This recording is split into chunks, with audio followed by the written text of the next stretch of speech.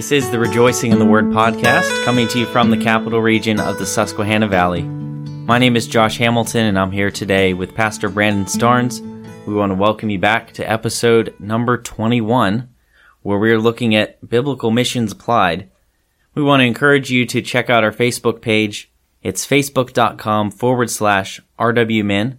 Remember to like us, share us, and check out the content that's there. Also, don't forget about the blog. It's svbcpa.org/RW blog. Make sure you check out the blog posts. Also, if you want the direct link for our podcast, you can find it at svbcpa.org/RW pod, and that'll give you the links for all the major podcast platforms. Feel free to share it with your friends, with your family, whether they're far away across the sea or right next door. Share us with some people there. This season, season 2, we have some giveaways coming up, and it's going to be a set of Rejoicing in the Word coasters. We have a couple sets to give away, as well as some daily devotional books as well. So in order to get in the drawing for those, and that drawing is going to happen at the end of season 2, but in order to get in, make sure you follow us on Facebook, like us, and message us your email address. That way, whenever we go to draw, we can have your information there. That way you can know that you're the winner. So as we get into it, we're going to be looking here. Let's start out talking about William Carey and just some history there. He's known and considered often as the father of modern missions, and he was born in 1761 and died in 1832. After coming to know Christ as his Savior, he became burdened for the souls around the world. And talk about his occupation beforehand. I mean, yeah, he was, I think, the oldest of 5 children. And he's an interesting character because he did not fit what is often considered the model that we have today. You know, someone that went to Bible college and maybe took some advanced theology classes and stuff. He got saved. If memory serves me correct, he got saved during a message that was preached out of 2 Corinthians about come out from among them and be ye separate, thus saith the Lord. But he comes to the saving knowledge of Christ, and he teaches himself how to read, and he was a cobbler by trade, which doesn't mean he made sweet dough confectionaries. Yeah, he didn't make cobbler. Wow. He was a cobbler. So he made shoes. Yes, okay. Yes, and fashioned them back during the days when it wasn't a throwaway society. Like wooden clogs or leather? I don't know. You'll have to ask him. I don't know. Probably leather, wooden, I don't know. But he fashioned all these, and he would, as he had taught himself to read, he'd line his shop with, maps and statistics about countries around the world. And really, the Lord used, between his personal Bible study and what he had surrounded himself with, his honest questions, what about those that aren't in your backyard as it was? What if, unlike William Carey, this is his perception. What if they didn't have the opportunity I had just to go to a church where there was a preaching of the gospel? What do you do about those? He referred to them as the heathen that live abroad around the world. What about them? Right, and he began praying for those people. He did. And after some period of time, he winds up pastoring a church, and he goes to a conference, a preacher's fellowship type thing, and he asked the question about what obligation is there to preach the gospel to the heathen. And He was told by kind of the moderator, sit down. If God would win the heathen, if he would save the heathen, he'll do so without my help or yours. Wow. I think to be a young man, that would have been traumatizing. That could have really put a damper on what God was trying to do in his spirit. Yes. He would have needed all kind of counseling. His feelings had been hurt. He's embarrassed. Canceled. Yes. He had been canceled. But you know what he does? Goes forward. Yes. All right. And the doors are not opened. Right. But he continues to pray, and to commit himself is really probably an optimal consideration. And he authors a little book called, and now this is the title. This is the title. Okay, so brace yourselves. I feel like we could have done like an acrostic or something. But it is an inquiry into the obligation of Christians to use means for the conversion of heathens. And it was a very extensive, it's very catchy. It rolls right off the end of the tongue. Right, 16-word title. Yes. And it was 5 parts. The whole book was 5 parts. It's broken down. So like you had part 1, and that kind of was the theological justification. Okay. This is what God said. Go ye into all the world.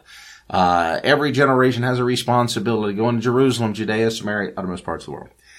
Part 2, he looked backwards from his perspective. Okay, so history of Yeah, missions. what is the history of missions from other believers? Right. And surely there are many of them. Oh, yeah. Not just to look at the disciples. By that I mean the apostles that went into various areas, or Timothy, Demas, other folks that had went to various lands and preaching the gospel.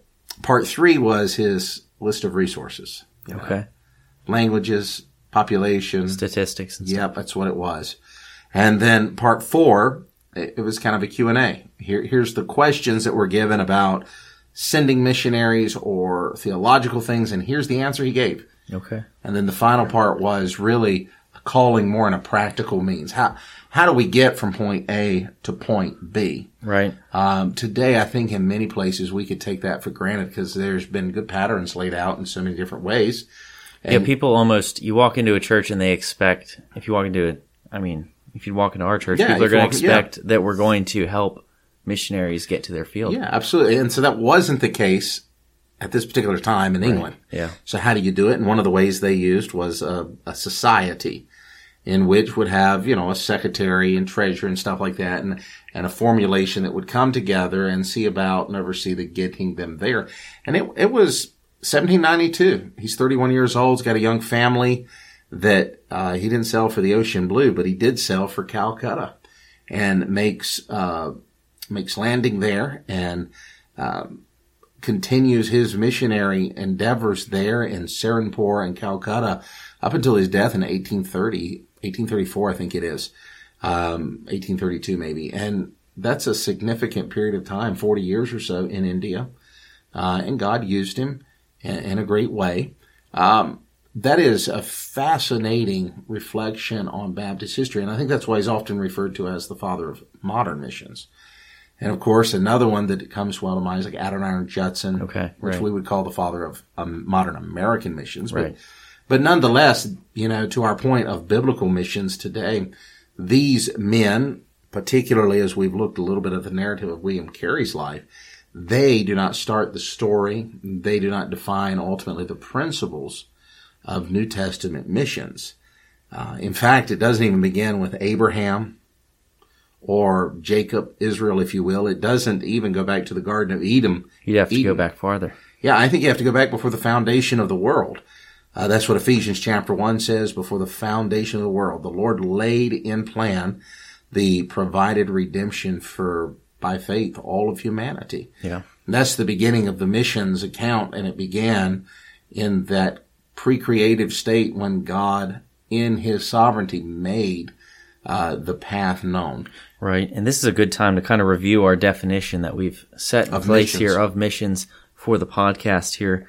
Missions is the preaching of the gospel to the condemned of Adam's race, wherever they may be. And no doubt there are many challenges in missions, but there are often some attitudes that can be difficult to overcome. And have been, even in the past, been difficult to overcome. You think about William Carey, initially when he made that statement about going forward, there were attitudes and thought processes that were standing in the way. Even the account of, if God wants it done, he'll get it done with your help. It's almost wishful thinking. Yeah. That the reality being that we're not sure how the gospel got from Jerusalem to here, to London. That's God's business. And to see how the gospel gets from London to Calcutta, that's God's business. He didn't need you to do it. Right. And that was kind of a wishful thinking. It'll get done somehow. It's really neglecting the fact and the truth that God uses children of God. Yeah. God uses means. Yeah.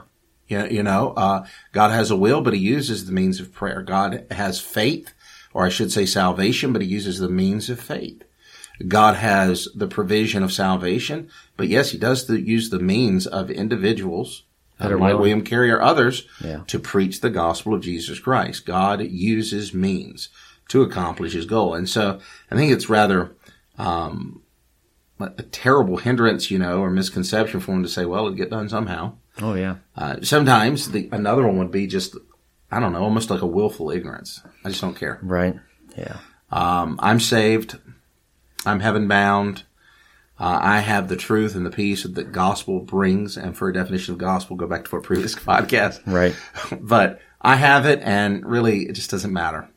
Yeah, and then another one I'm sure we could look at is the traditions of men. Yeah. And that's kind of what you could look at, too, with William Carey. Apparently, there was traditions in place that you didn't go forth. Oh, my. the gospel. I mean, during that time, just to touch on some of those traditions, during that time, you didn't really have missionaries in your church. That was rarely a consideration. But yet, if you would go back Even years further. in England, I mean, you would see that England was evangelized very heavily, and God used church planners, God used traveling preachers, evangelists.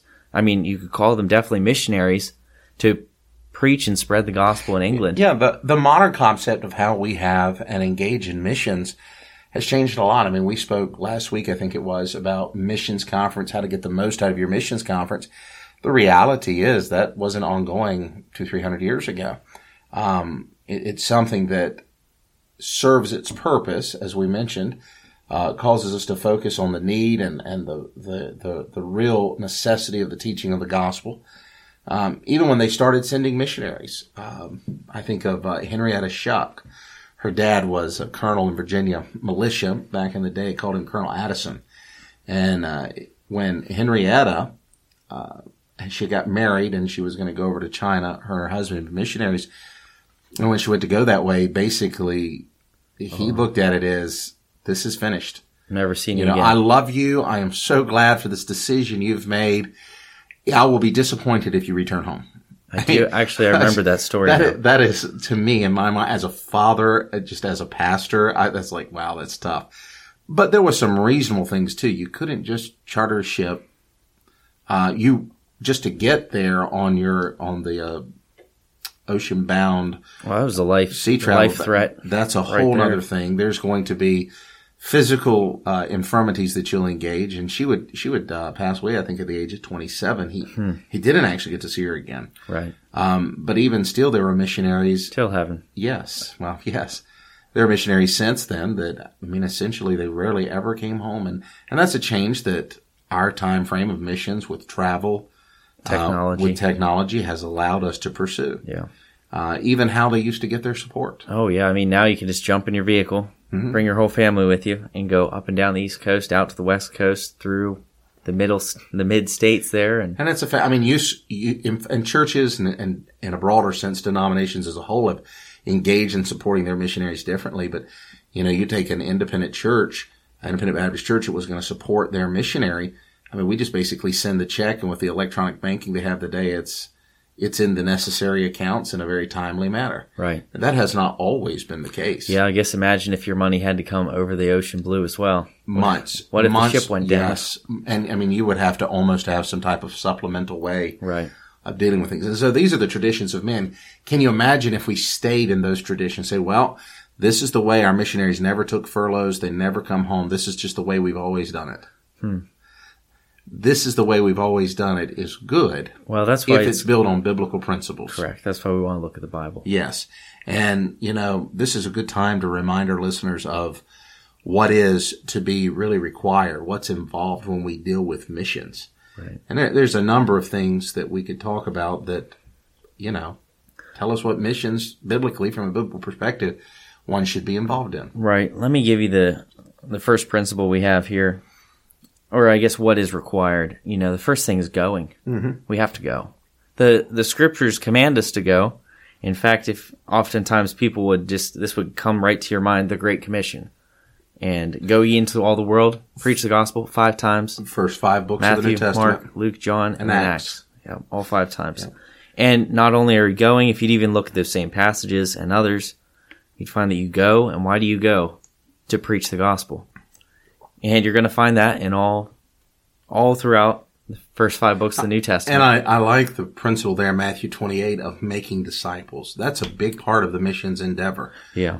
To make disciples, not singularly just to get professions, Right. but to see the process of regeneration occur, the beginning of sanctification occur. Folks are ingrained into a New Testament assembly, and then you start making the method that then one day they'll be going again to Right. all the And that world. kind of brings up the continued teaching Yeah, the because 2 Timothy 2:2 principle. right, because you find that in Paul, he's writing to these churches.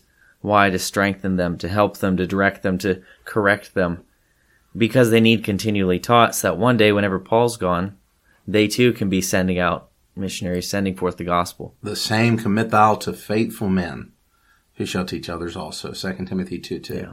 But, seeing all of this, that God instituted missions, that he's commanded its continuance, the real question that comes in is, what do we do now?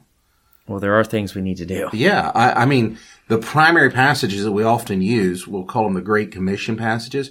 The question is, are there any other passages describe how the apostles and the early churches carried out biblical principles? And the big answer to that is absolutely. It's yes. Yes, there are several biblical principles. And so let's take some time today and look through in the balance of our podcast. And I think it'll probably carry us over into a following one too. But let's look at some biblical principles that we see regarding missions in the scriptures. Sure. I mean, we just talked about going, but how are you supposed to go? Yeah. And that brings us to principle 1. Missionaries are to be sent. Another word you could use is commissioned by a local church. And let me read Acts 13:1-3, because that references this here very clearly.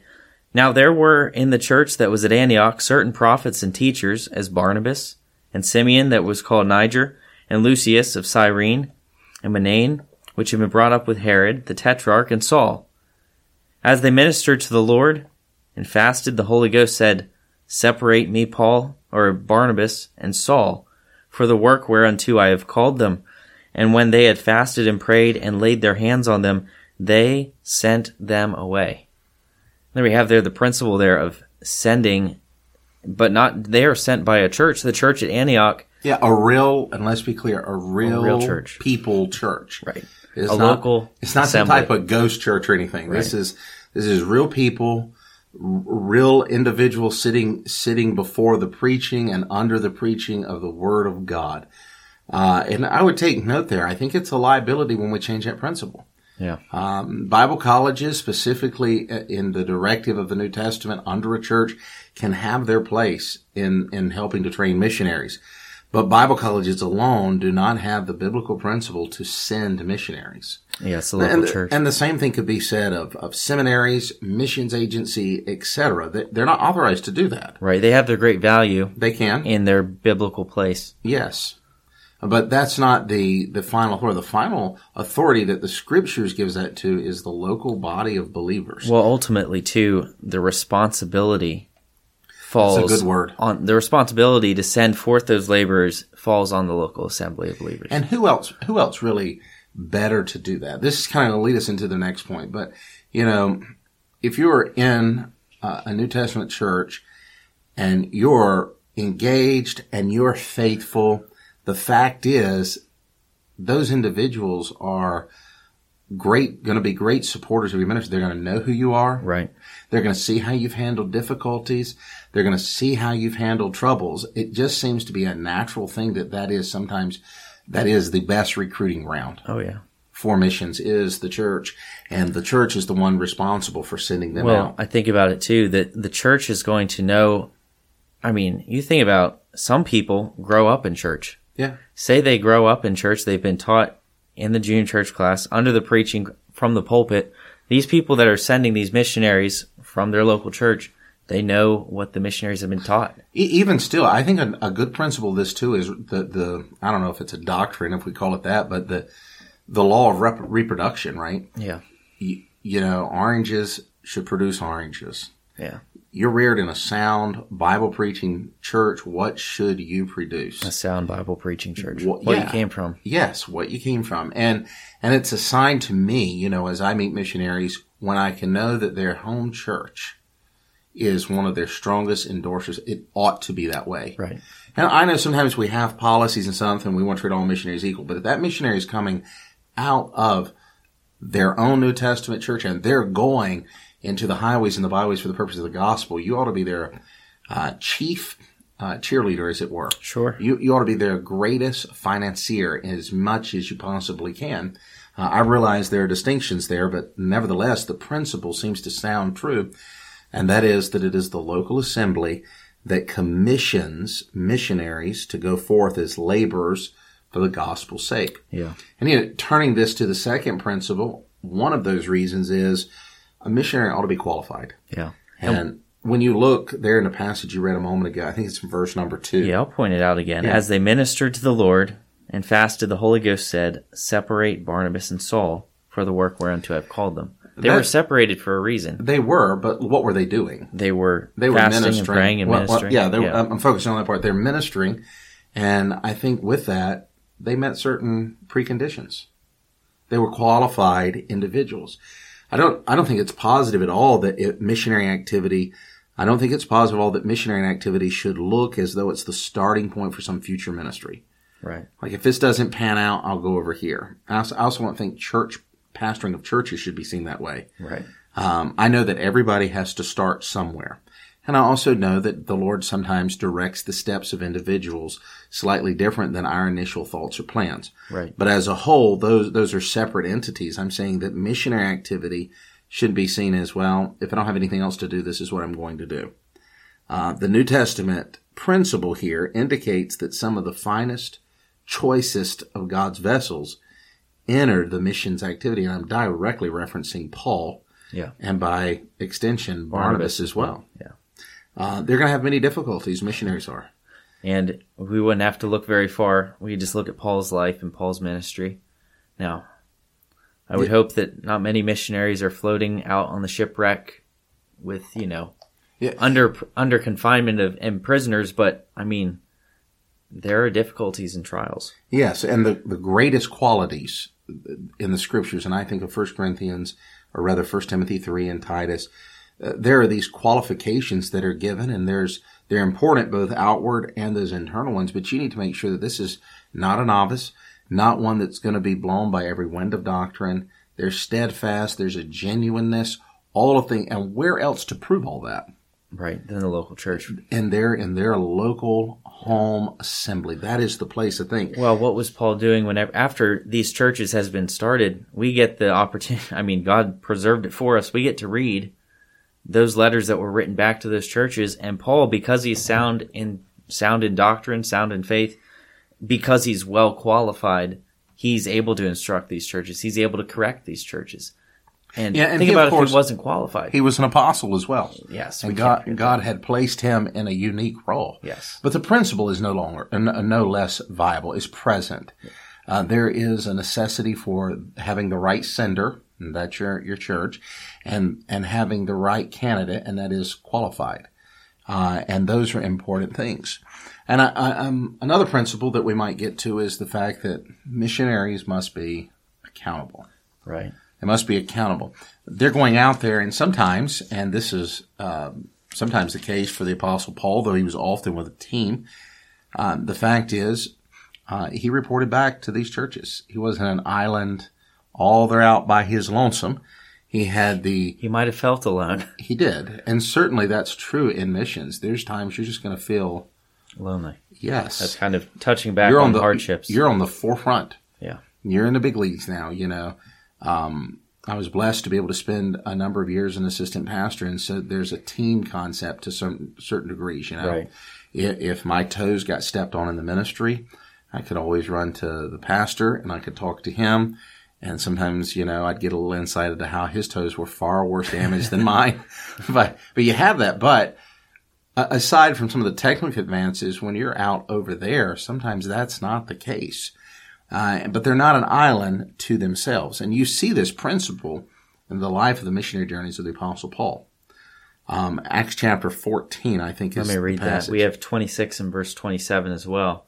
And thence sailed to Antioch, from whence they had been recommended to the grace of God for the work which they had fulfilled. And when they were come and had gathered the church together, they rehearsed all that God had done with them, and how he had opened the door of faith unto the Gentiles. But it says there, they came back and they gathered the church, and then they rehearsed to the church all that God had done with them. And so there's some accountability there. They're coming to, this is what God's doing. This is the work that God is doing. It's the work that God has placed us in and allowing us to take part in. That's why, just to put a shameless plug in, but that's why missionary prayer letters are so important. Yeah.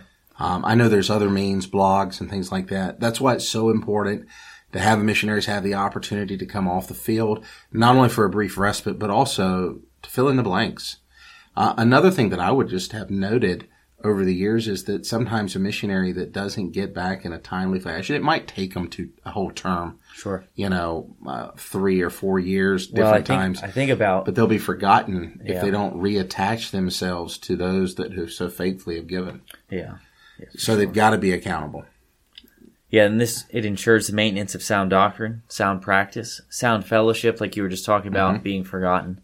And equally allows the churches to have the best ability to pray, to encourage, to comfort, to befriend them. It's so interesting. We've got missionaries we support, and read their prayer letters. Some of their children have been born on the field of their service, right? Wherever that may be. And just as a side part, you take a piece of paper and have someone list for you all the missionaries their field, and then put all the children's names there. You'd be surprised how difficult it is if it was just 10 missionaries, right, for you to get all the children and the right field and maybe the right church name or right in the right and put it all together. That is challenging. But their lives have not stopped. They're still parents. They're still husband and wife. They're still engaged. They're still going through so many of the same difficulties we will. And so there's a level of accountability, and it does help the churches that are laboring together to send them over there. It helps them to the best of their ability to pray and to encourage them and attempt to be a source of comfort to them. Yeah. But those missionaries, there's the doctrine, if you will, the principle of accountability. Yeah. Well, the other principle that is a necessity is that missionaries must be supported. And that, you would think that ought to go without saying. But sometimes we might say, well, and, they can go over there and they can just make it happen. And the fact is, some of them, by sheer state of necessity, engage in that matter. Yeah. We spoke at the opening of this one on William Carey. He wound up engaged in doing various types of dialoguing and training and things of that nature, and did wind up more or less self-supporting himself. That's kind of redundant, but supporting himself from his own hands, tent making, if you'll call that. Right. And that was true of a number of missionaries that engaged, but that does not seem to be the New Testament principle as a whole that we find in the Scriptures. Paul says in Philippians chapter 4 that Philippian church had supported him once and again. And he said, it's not because I desire fruit, or I not desire not that I desire a gift, that's the but word I desire fruit that may abound to your account. Yeah. Prayer support is real support. Yeah. And it should be readily and regularly engaged in. Yet, financial support is also a necessity in life, and not only in the Apostle Paul's life, but there were others that were supported for the cause of the gospel. Yeah. Well, the fact of the matter is, just like those of us who are not on the mission field, not overseas, we have needs that need taken care of. They're going to have needs there. The same things. They're going to need food. They're going to need a home. They're going to need a vehicle. And true to form, too, sometimes being overseas, the cost is not less. Sure, yeah. And I say overseas because that's so often we do it. But you could even look in certain regions here in our country, if you were to take a U.S. church planner, sometimes the cost they're going to run into is higher. Well, you look at New York City versus not New York City. Yeah. Somewhere that's not in a city-type location. And then there's just a number of them. And children, and I praise the Lord for how He has cared for us. I'm particularly talking about my family and such. But we have a great debt of thanks to the number of churches that supported us when we were planting here at Susquehanna. Had they failed in their biblical principles of mission support, I think about the difficulties and disruptions that no doubt would have been caused. Right.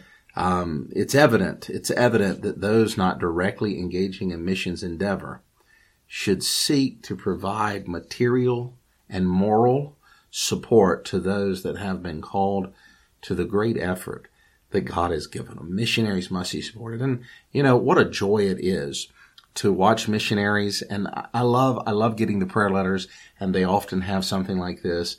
We're so thankful for our supporters. You can glaze over that if you want, but I am certain that a New Testament missionary is not only in a level of indebtedness, but in a level of genuine thanks for those that supported them. As William Carey was leaving to go to India, those pastors of those churches that surrounded him, they mentioned this to him. They said, "You're going to go over there." And he said, "I'll go to India as long as you hold the ropes for me." And essentially that's what the home church and the churches that are aiding and supporting are doing for that missionary. They're holding, if you will, the ropes of support. They're holding the ropes of accountability. They're holding these ropes to sustain the missionary and the furtherance of the gospel for his name's sake. Let's close out here this episode with a verse, as we always do. 1 Peter 2 verse 9 says this, "But ye are a chosen generation, a royal priesthood, and holy nation, a peculiar people, that ye should show forth the praises of him who hath called you out of darkness into his marvelous light." What a great verse to end on as we think of his marvelous light, how God has called us out of darkness, that we too can share that marvelous light with those around us. And we want to thank you for joining us for this 21st episode. And we hope it's been a blessing to you. Goodbye for now.